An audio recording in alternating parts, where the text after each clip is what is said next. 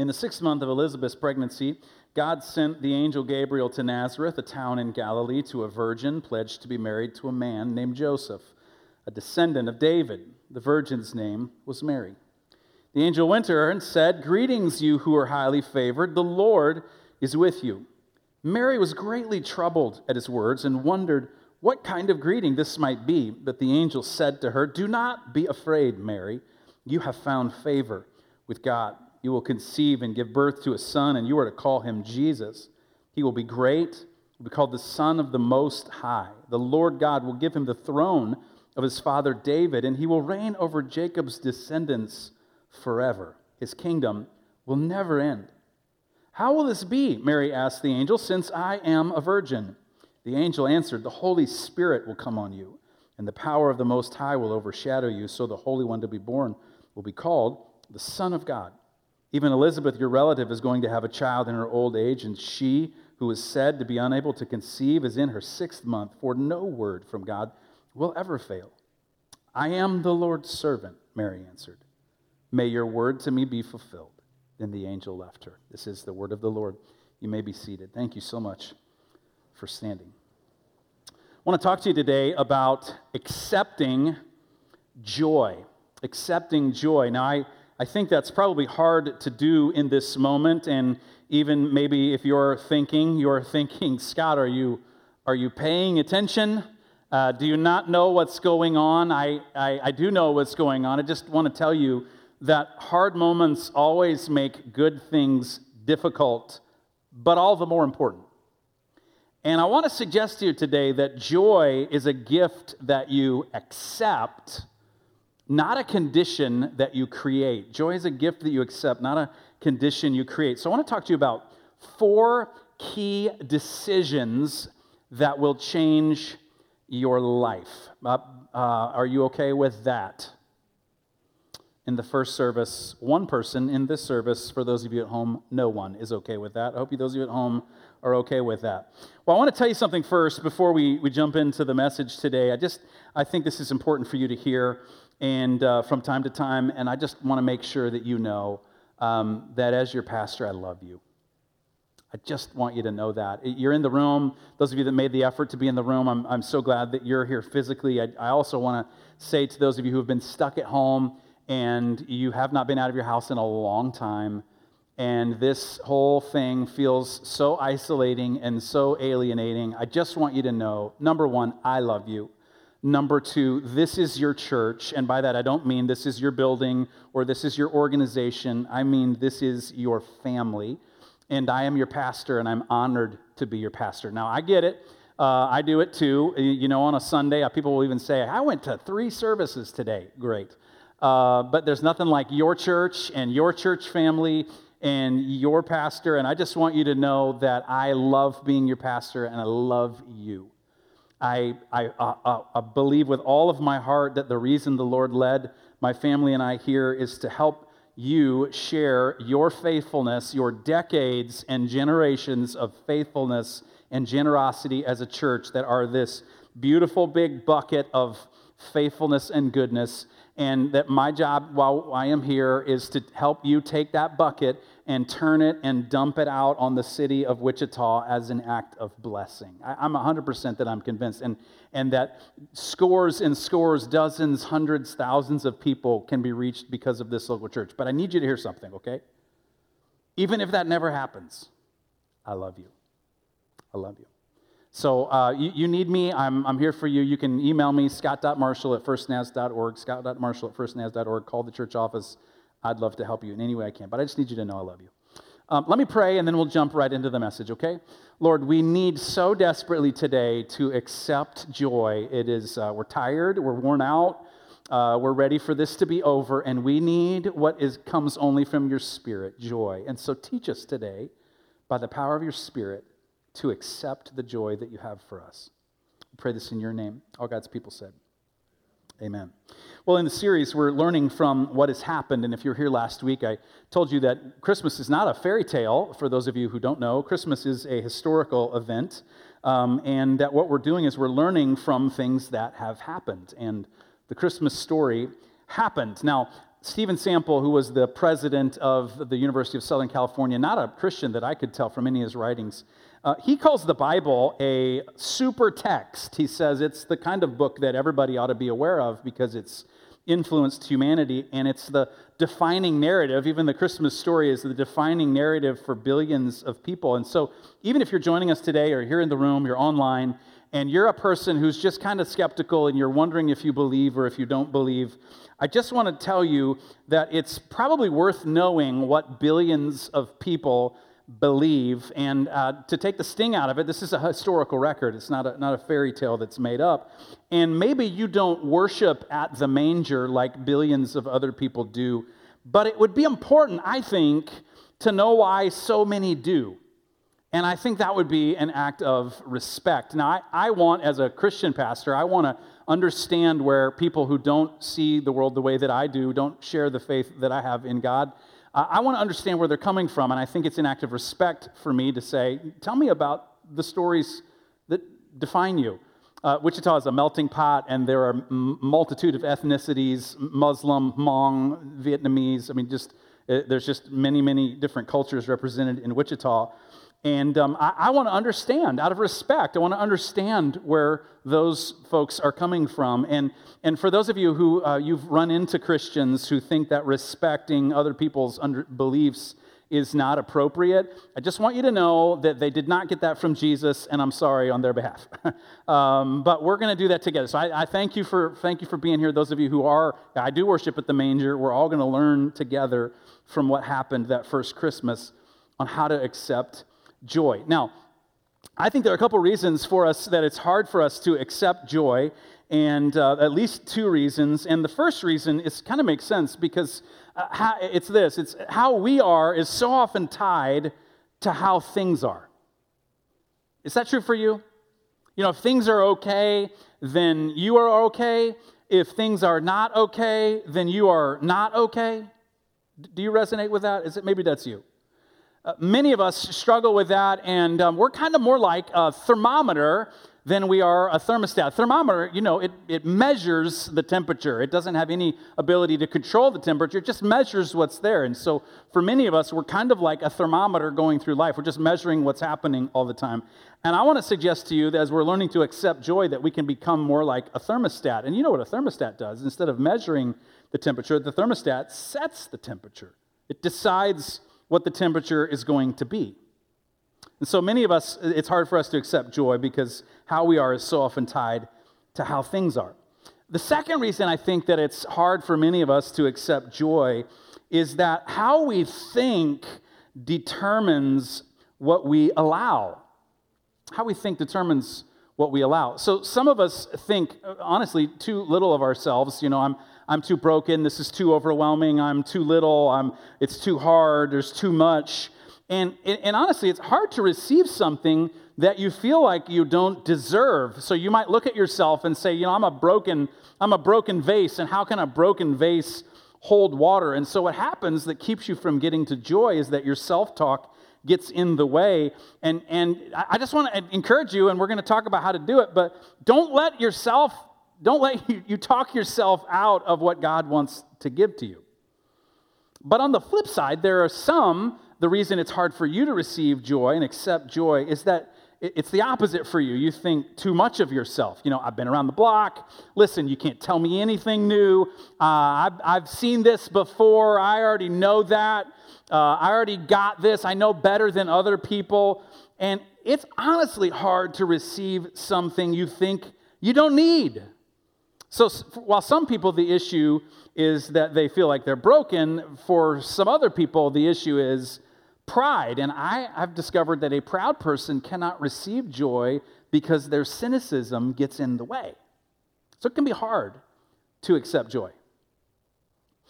So enter stage right of human history is Mary, the mother of Jesus. This text that we read is about Mary. And I need to pause right here because I know some of you and some of you online, you grew up or your background is in the Catholic Church and in Catholic understanding of the gospel. And Mary has a unique, there's a unique view of Mary within Catholicism, and I want to be respectful, but I just want to give some clarity. Mary is often referred to as the Blessed Virgin or the Queen of Heaven. Some people refer to her as the Co-Redemptrix. That's a name that's given to Mary. And here's the idea that I have found in pastoring people who have grown up in the Catholic Church. Whether or not they understand, what the official Catholic theology is, often the sense that comes to a person is, I was taught that Mary is like my mom, and my mom can take requests to her son. So I can't maybe in myself go to Jesus directly, and so I need to talk to Mary, who will be the intermediary between me and Jesus. And so that's what I have to do, and so I have to honor Mary in that way. And I just want to be respectful, but I want to be really, really clear so you can understand, because Protestants see that differently. And we say that Jesus came and removed all of the barriers between us and God. And what Jesus comes is he reveals to us that God is a warm Father, and now you and I have direct access to God. Many times people grow up with the idea that, I've got too much junk, and if I brought that junk to God, then God would be disappointed in me, and so if I could go through somebody else, and that's a lot of what I've found that folks that grow up Catholic. Now, listen, we want to honor Mary for her faith, but we don't worship or pray to Mary. Now, my Protestant friends, we need to get a little bit better at this, because there's no problem with us honoring people for their faith. We do it all the time. John Wesley, Julian of Norwich, Martin Luther, Teresa of Avila, Francis of Assisi. There are plenty of people throughout the history of church that we can honor for the way that they followed Jesus and learn from them, but we don't worship them. We don't pray to them. And so, I just need you to know, if you've read the story of Mary, after she receives this word, this text that we read, then she has this song that she sings. And if you've read that song that she sings and you've understood what Mary is like, Mary was a baller. I mean, she had guts. And so there's a lot we can honor from Mary, but we don't worship her. We have direct access to God through Jesus. So just thought that would be helpful. Now, the text says that God sent, here it is on the screen, that God sent the angel Gabriel to Nazareth, a town in Galilee, to a virgin pledged to be married to a man named Joseph, a descendant of David. The virgin's name was Mary. Now, you got to understand, the emphasis in the text is on the nothingness of Mary. First, there's nothing in Nazareth. Nazareth was Nothingsville. It was nowhere town. It was Nobodyton. Nathanael, one of the first disciples, when he heard that Jesus came from Nazareth, he said, "Can anything good come out of Nazareth at all?" It's just one of those kinds of places, like if you hear that someone's from there, you kind of raises a big question mark. My mom grew up in southeastern Arkansas, in Nady, Arkansas. I guarantee you have never heard of Nady, Arkansas, because it's Nowheresville. You go down to Little Rock, and then you go a little further south to Stuttgart, and then you go down to Gillette, and then through there to DeWitt, and then you take the Titchener Blacktop Road. We all know that, right? And you get to Nady, Arkansas, just a few miles from the Mississippi River and the border of Louisiana right there. My mom grew up in Nady, Arkansas. It's a nowhere place. It's a spot on the map. That was Nazareth. There's nothing there. And then there was nothing to, if you were a virgin, there was nothing to you. The process of you as a girl was that your family would betroth you to another family. You may not even have met the boy. You may not even like the boy. It may be the boy in your village. You're like, "Please don't make me marry him." And your family makes you marry him. And you have no power, no agency, no rights. And this usually happens when you're in your middle teen years. So Mary is probably 15. She's 16, somewhere in that neighborhood. There's nothing to her. And she comes from a nothing family. I mean, her family's line is not even mentioned. Joseph's family line is mentioned, but her family line is not even mentioned. Either she's an orphan or her family is so inconsequential that her name is not even worth mentioning. And there's nothing in her heart but confusion when she hears the message from the angel. Her response is that she's greatly troubled. There's nothing in her heart, and then there's nothing in her womb. The text just emphasizes nothing. And if there was anyone who had the right to curl up and be a thermometer measuring the awfulness of her life, it was Mary. Now, you got to notice, though, the contrast. The contrast in the text is the nothingness of Mary meets the somethingness of God. Now, you got to hear this. If anybody who is in difficult circumstances right now, Mary is your girl. Mary is the reminder that your nothing is no barrier to God's something. We so often define ourselves by our nothing, what I don't have, or what I used to have, or what I lost. We argue for our nothing, and the good news, the gospel, is that God's something shows up in a world of nothing. And so here's this angel who comes to Mary in verse 29 and says to her, "Greetings, Mary, you're highly favored." And Mary's troubled, and the angel then proceeds to tell her she's going to have this baby, and that he's going to be great, and he's the Son of the Most High. And Mary says, "Well, how's this going to be? I'm a virgin. I know how things work. It doesn't work that way." And the angel proceeds to reach back to creation like the Spirit was hovering over the chaos and spoke to the chaos, and something came out of nothing. In the same way, God would put a baby in Mary's womb. Now, I know this is a key doctrine of the Christian church, is the virgin birth of Jesus. But if you can get your head around the fact that God could create out of nothing, you could probably get your head around how God could put a baby into the womb of a girl.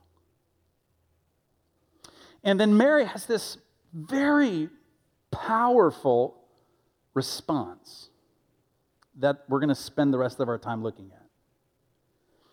She has what I would say is the definition of faith. She says, in the original language, it says, look, or behold, or yeah, I see. I am the Lord's servant.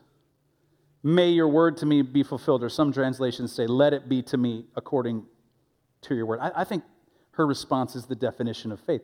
She doesn't have any data. All she has is her faith. Now, because you and I might say, well, I could not do that. I could not respond with that kind of faith. And I just want to suggest to you that you do this all the time. Your boss comes to you and says, hey, if you will do this, this, and this, then you will get a raise. You're taking your boss's words, just words, as facts that you then base your actions on. Or if you're a parent, your parent says to you, do this and I won't ground you, and you just take their words at, face value. You have no data to say that this may or may not happen. Or if you're a coach, your coach says, hey, do this and eat this way and exercise this way and you'll get better. We do this all the time. We place confidence in what someone says before it's a reality. We're just by nature, we're people of faith. We can't help it. And Mary doesn't just make this kind of like acquiescence to what the angel says. It's not like she says, okay, fine. Mary makes this powerful resolve. She makes this fundamental decision, and she says, may your word to me be fulfilled. The tense of the language right there is that she made the decision, and she wasn't going back from the decision. Psychologists would call this a fundamental choice. Do you know what a fundamental choice is? You're going to, in just a few days, it's going to be 2021. Hallelujah. And it's going to be 2021, and then it's going to be the new year. And what do we do at the new year? Every year, right? We make New Year's what? Resolutions, right? And we say things like, I know it's been COVID-19, but I put on the COVID-19, and I'm going to take off I promise at the first of the year, I'm going to stop eating all the cookies, and I'm going to get rid of the COVID-19, right? We make a resolution, but we usually know, there's such a small percentage of people who follow through on that. We usually know we're just talking. But when you make a fundamental decision, what you do is you say, you know what, my health is so important that I'm going to prioritize it above everything. This psychologists call it a fundamental choice. It's a bedrock decision. It's a defining moment. It's an anchor point. If you have a truck, you have built in to the bed of the truck these anchor points. And you always know where you can go to tie down your load. And this is the kind of decision that Mary made. She made an anchor point, fundamental choice. May it be to me according to your word. When I was a high school senior, after I graduated high school, I was getting ready to go to college and had that all mapped out. But I went to summer camp. It was teen summer camp, and we had a speaker there at summer camp who was talking to us about our relationship with God. And I remember one night, I don't remember what night of the camp it was, I was sitting on the front row, and I was sitting next to two of my dearest friends, who one became the best man in my wedding, the other, Dr. Scott Dooley, was my roommate all the way through college. And that night, that speaker stood up, and he called us to make a fundamental choice. And I still remember the words. He was quoting Winston Churchill, who said, "Never, no, never, no, never give up." And he said, "Listen, I want you students, I want you to make an anchor point decision in your life that you will always go back to for the rest of your life. I want you to give your entire life to God, and I want you to decide, I'm never going to give up." Like the old school language for that would be you'd be sanctified, you know. And so I remember it was very unemotional. He didn't call for a big emotional song for you to come down, but there was an altar like there is here, and we were sitting there, and he said, "If you're serious about making this kind of a decision, I want you to get up right now and kneel down at this altar and make that decision before God." And my friends and I looked at each other, and we just collectively got up, and we kneeled down, and we made that decision. I cannot tell you the number of times in my life when I have wanted to quit, and everybody in their life at points wants to quit.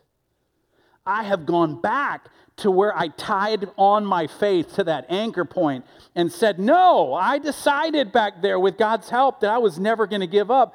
I'm not going to quit. I made a fundamental choice. This is the kind of decision that Mary made. She made a fundamental choice. May it be to me according to your word. I'm making up my mind right now. This is a fundamental choice. So I think out of this story, I think there are 4 key decisions that you and I need to make that can change our lives, some defining moments. 2 of the decisions are for you. 2 of the decisions are for us.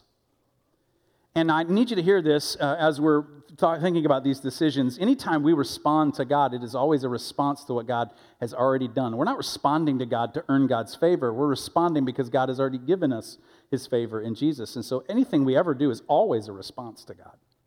So we're simply responding to God. But here's the 2 decisions that I think can change the course of your life for you. Decision number 1, resolve that you'll always respond to God. Just decide. I'm always going to respond to God. Now, here's the reality when you read any of the stories in the Bible, including the Christmas story.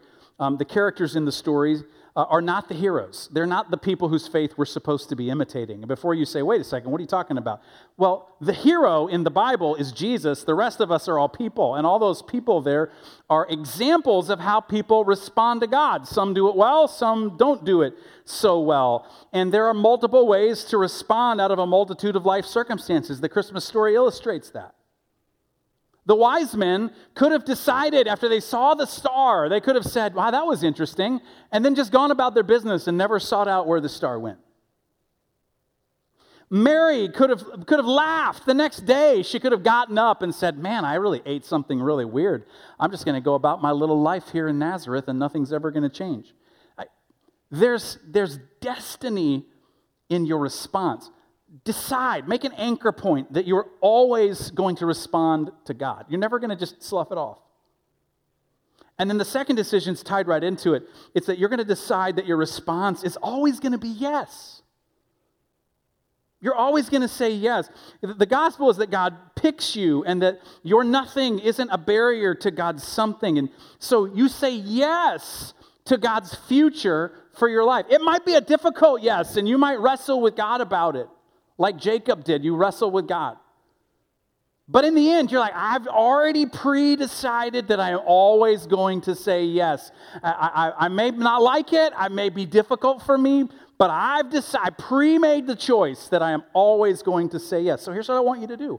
I want you to go ahead and make up your mind that that's how it's going to go for you right now. Anchor your future to that point.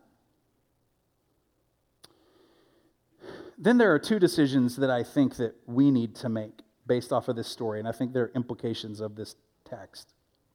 Here's the first one. You and I, together, Wichita First Church.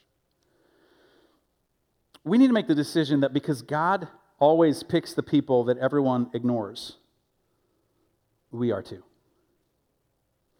Because God always picks the people that everyone ignores, we are too. It's a non-negotiable for a follower of Jesus. Please do not let your politics decide who you welcome. If you're a Christian and you let your politics decide who you are welcome, you are committing idolatry. Repent.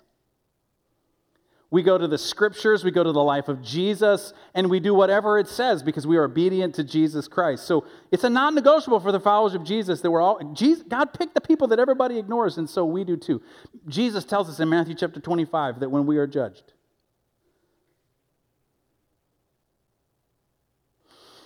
that God will ask, I was naked and you clothed me, and I was hungry and you gave me something to eat, and I was thirsty and you brought me something to drink. And the people who have been following Jesus will say, we don't remember doing that. What do you mean? And Jesus says, God will respond, well, whenever you did it to the least of these, you were doing it to me.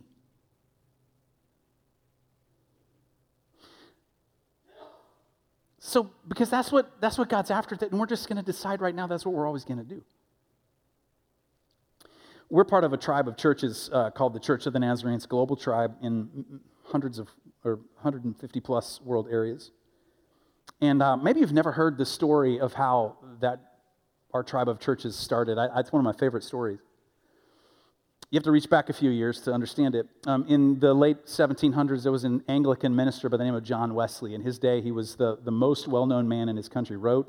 And he was an Anglican minister, and he looked around the churches, and at that day, what happened is if you were wealthy, as a way of supporting the church, you would buy your pew. So you would be yours, and your family would sit there, and no one was supposed to sit there. And I don't think it was an intentional thing. I don't think anybody meant anything bad by it, but the unintentional result of that is that if you didn't have money, you eventually weren't welcome. And John Wesley looked around, and he looked at the ministry of Jesus, and Jesus was from Nazareth, and Jesus always prioritized the least of these. And he said, I think we're not doing that right. And in that day, ministers and churches were pretty territorial, and they had their parish, which was defined by a geographical area, and they would kind of be like, don't poach people from my parish. Those are my people. It's my stop. And so John Wesley said, but the message of Jesus is for everybody. And so he would go in graveyards and outside bars and on his horse, and he would just preach the good news of Jesus anywhere, because he said, I think it's supposed to be for ministers that the world is our parish. And out of his zeal for following Jesus and living a holy life, the Methodist Church started out of that and came to the United States. And fast forward 100 or so years, and you have a guy named Phineas F. Bresee, who's a bishop in the Church of the Nazarene in Los Angeles, California. And the same thing that happened for the churches in John Wesley's day, it happened in Los Angeles, the Methodist Church, and it was the same kind of story. The wealthy were welcome and the poor were excluded, and Phineas F. Bresee just became more and more uncomfortable. He had a lot invested. He had a lot to lose. And one of his friends was the president of the University of Southern California, J.P. Whitney was his name, and they realized, we have to get back to what Jesus was about, and we have to do this differently because we're not doing this right. And so one night, they prayed all night long, and they said, what should we call this group of people who are after Jesus and are always going to pick the people that Jesus, what should we call them? And as they prayed that night, J.P. Whitney said, you know what? Jesus was from Nazareth, the place where nobody mattered. So we should be the Church of the Nazarene. We should do that. Because we should always prioritize the people that everybody else looks over. And Phineas F. Bresee said, that's it. So people took that seriously in the early 1900s. I mean, you got to understand the cultural context. That many of the things that you and I, in our culture today, people just, say, no big deal. In that day was a source of deep shame and could get you kicked out of your family, out of your church. And one of those things was if you were a girl and you got pregnant out of wedlock. Today it seems in our culture is almost nothing. In that day, it was a big deal, a source of great shame. So those people, the Church of the Nazarene in the early 1900s, they started what they called a rest cottage. I got a picture of it on the screen for you from the early 1900s. Now again, you got to understand the cultural context of this. And they said to girls who got pregnant with no husband, they said, hey, if you want a place to come where we're not going to shame you and we're not going to make you feel terrible, we're going to actually help you. We'll help you raise your baby. And If you need to adopt a baby, we'll help do that, but we'll provide. They started in the early 1900s as an expression of the Church of the Nazarene, the people who are like the Nazarene Jesus. This rest cottage. Because they just said, we're going to go ahead and make up our mind that we're just going to always choose the people that God chooses. And we've talked about this before, and I've said to you, what if we could do that for 10% of Wichita? We just be the place that we just pick, and we just say, we're gonna choose the people that God chooses. We're just always going to do it. When we don't know what else to do, and we get a little bit confused, and we're going to just always go back to that. We're always going to pick those people. Let's just go ahead and make up our mind that that's what we're going to do, and that's our future. Second decision you and I need to make is this, is that we're just always going to go with grace. I think that the Christmas story, specifically Mary, is a test for every local church. Because if she walked in with her story to the back of Wichita First Church, and word got out what her condition was, and how would we respond? I think that's a test for every local church. And I think local churches, over time, have this kind of creep where maybe they don't mean it, but they subtly communicate, listen, hey, you're welcome here, but just kind of once you get your stuff together, we don't really want to deal with your mess. And it's not, I don't know anybody overtly says that, but as much as it just gets communicated. And the Marys of the world pick up, I'm not really welcome there. And I just want to tell you,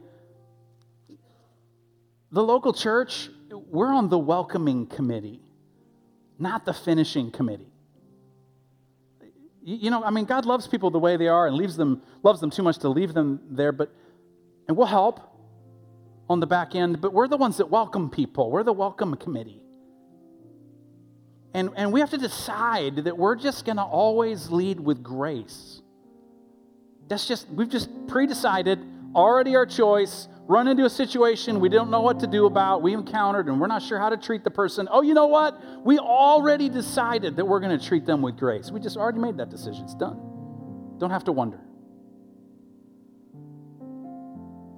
And what that does, and this is a word that you can do with what you want, as I've been praying and thinking about our church and the future of our church, a word that feels from the Holy Spirit. You do what you want with this. I think what that does when a church leads with grace is it allows us to have fresh connections.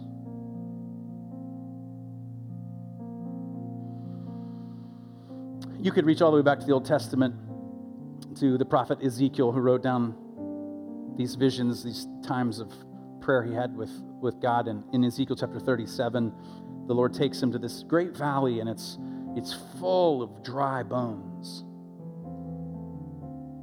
What used to be an army.